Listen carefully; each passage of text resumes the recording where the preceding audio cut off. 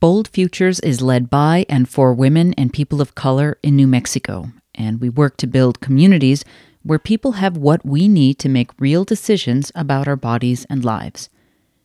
For Bold Futures, culture shift means creating art, messages, and media to shape narratives that matter.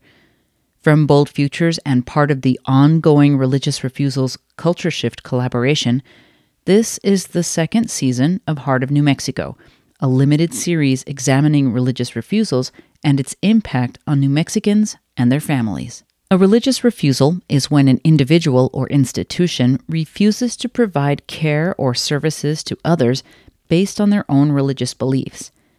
In most examples of religious refusals, we've seen a denial from an individual. But what if the denial comes from a faith leader in a house of worship? It's not uncommon and has happened to people in our own communities.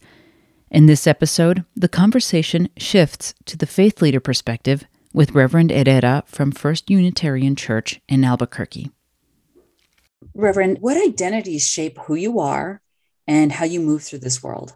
I am a queer woman. I am white, and I'm the mother of 2 young adults who identify as multiracial and who are multicultural and bilingual.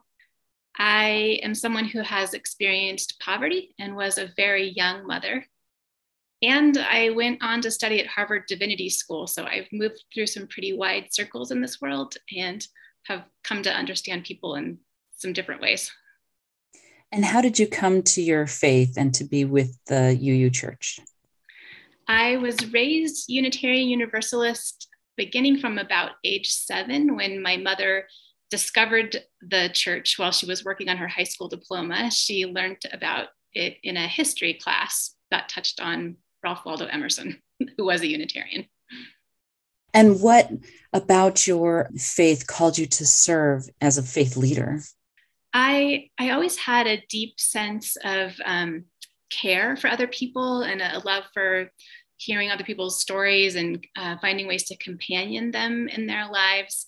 And I was especially drawn in the beginning to the big moments in life, where we might do rites of passage, moments of transition or change or growth.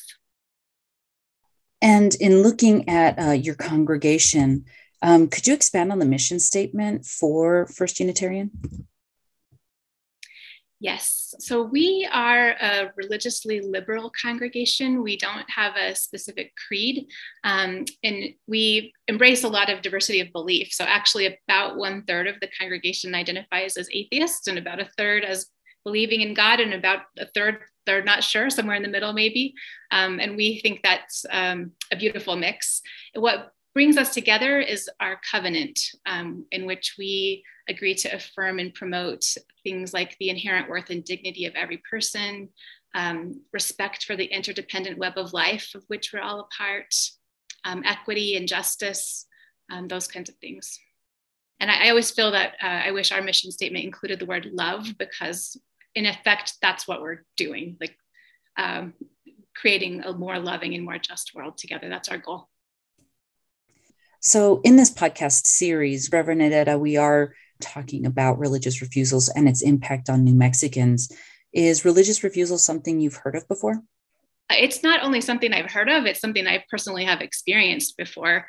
And this was before I lived in New Mexico. Actually, it's when I was living back in Oregon, but I was a young mom. I had a 3-year-old and an infant and experienced a birth control failure with my spouse at the time. Called my midwife for help. She prescribed me a morning after pill. I put those 2 babies in the car first thing in the morning, zipped right over to the pharmacy, and was informed by the male pharmacist that he would not fill that prescription because he thought it was immoral. So luckily, I had gas and some time. I didn't have to rush to work. I didn't have a sick baby. I was able to go down the street to a different pharmacy and get the prescription I needed to not become pregnant, because if I hadn't, that man's religious refusal could have led for me to be pregnant, and could have had my 3rd baby in 4 years. So that would have been not what I wanted for my life. It would have completely derailed my life. So I have a strong personal feeling about this, that was not his business to intervene in my healthcare provider's decision with me about how to take care of my health. So yes, and I also have observed people I love who've experienced it, as in the need of gender affirming healthcare, or someone who identifies as trans or non-binary having to worry about whether they'll be turned away or given the cold shoulder for other kinds of healthcare as well. And as a faith leader, for someone to utilize their religious beliefs, their moral beliefs in this manner for healthcare, for services, employment, how does this make you feel? It's especially frustrating when it comes to institutions trying to wield the ability to do religious refusals. An institution cannot practice a religion. An institution does not go to church, and yet they're sort of claiming this mantle, and they have such an outsized influence, not just on customers or clients or patients who might visit, but also on their employees and all of their employees' family members who depend on whatever, insurance they might get, for example. We saw that with Hobby Lobby a while back. And so, that's huge. But also on the individual level, I think we can all agree that the concept of religious liberty is an important concept. But what's also really important is that when it comes to public square, that liberty has to end at the tip of your nose. Otherwise, it impinges on another person's religious liberty, possibly. So for example, if a person works in a healthcare setting, such as a hospital or a pharmacy, they have a responsibility to provide healthcare that the people coming to that facility need, regardless of their personal beliefs about whether that person's care is acceptable to them. So full stop, your religious liberty needs to end at the end of your nose.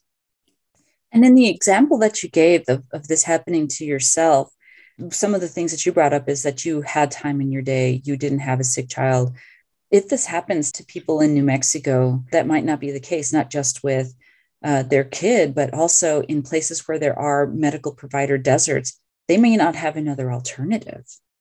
Exactly. Yeah. You're not originally from New Mexico, but you've been here long enough to see, absorb, and be part of what New Mexico values are. Is religious refusals a New Mexican value? It doesn't look that way to me. Coming in with fresh eyes, I have observed that New Mexico has a huge culture of family, of love, of community, of accepting each other, and affirming each other's lives and well-being. And so these religious refusals that can do so much harm, especially in cases like rural areas where someone might not have another place to go, that doesn't square with that at all. These denials, though, that we've talked about for now are kind of largely not within the worship setting. And what we have seen are increasing denials within the walls of houses of worship. So, for instance, denying for some Christians who do the communion, denying communion to parishioners who are divorced, or even more recently, that we've seen spotlighted within the Catholic Church or in the Catholic faith, denying communion to public officials, legislators who have voted on or have opinionated a pro-choice voice to abortion care. Mm-hmm. What are your thoughts on that denial within houses of worship? Well, as a person who, like a huge percentage of other New Mexicans, has personal experience with both divorce and abortion, I'd like to invite those parishioners and legislators to come over to First Unitarian Church. But look, it is the right of those religious institutions to decide who to include in their rites of passage, for example. But the truth is that a lot of folks who've experienced those kinds of things end up leaving their churches, if not their whole faith. I mean, to carefully consider a moral issue and to follow your conscience faithfully, and then to be treated as though God their self is rejecting you, is an experience that really hurts people's trust in their religious institutions, as it should. And you had mentioned earlier about the inherent dignity of human beings as part of the mission statement of your congregation.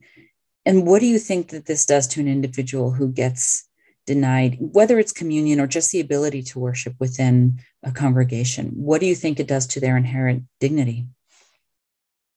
Yeah, I think it's really a denial of that, of their right of conscience, of their personal relationship with the divine, with God that guides them, and it does a lot of harm. So you've let out an open invitation to other parishioners who may have felt this, at least in the Albuquerque area. What would you say to other faith leaders who have done this or are considering doing this?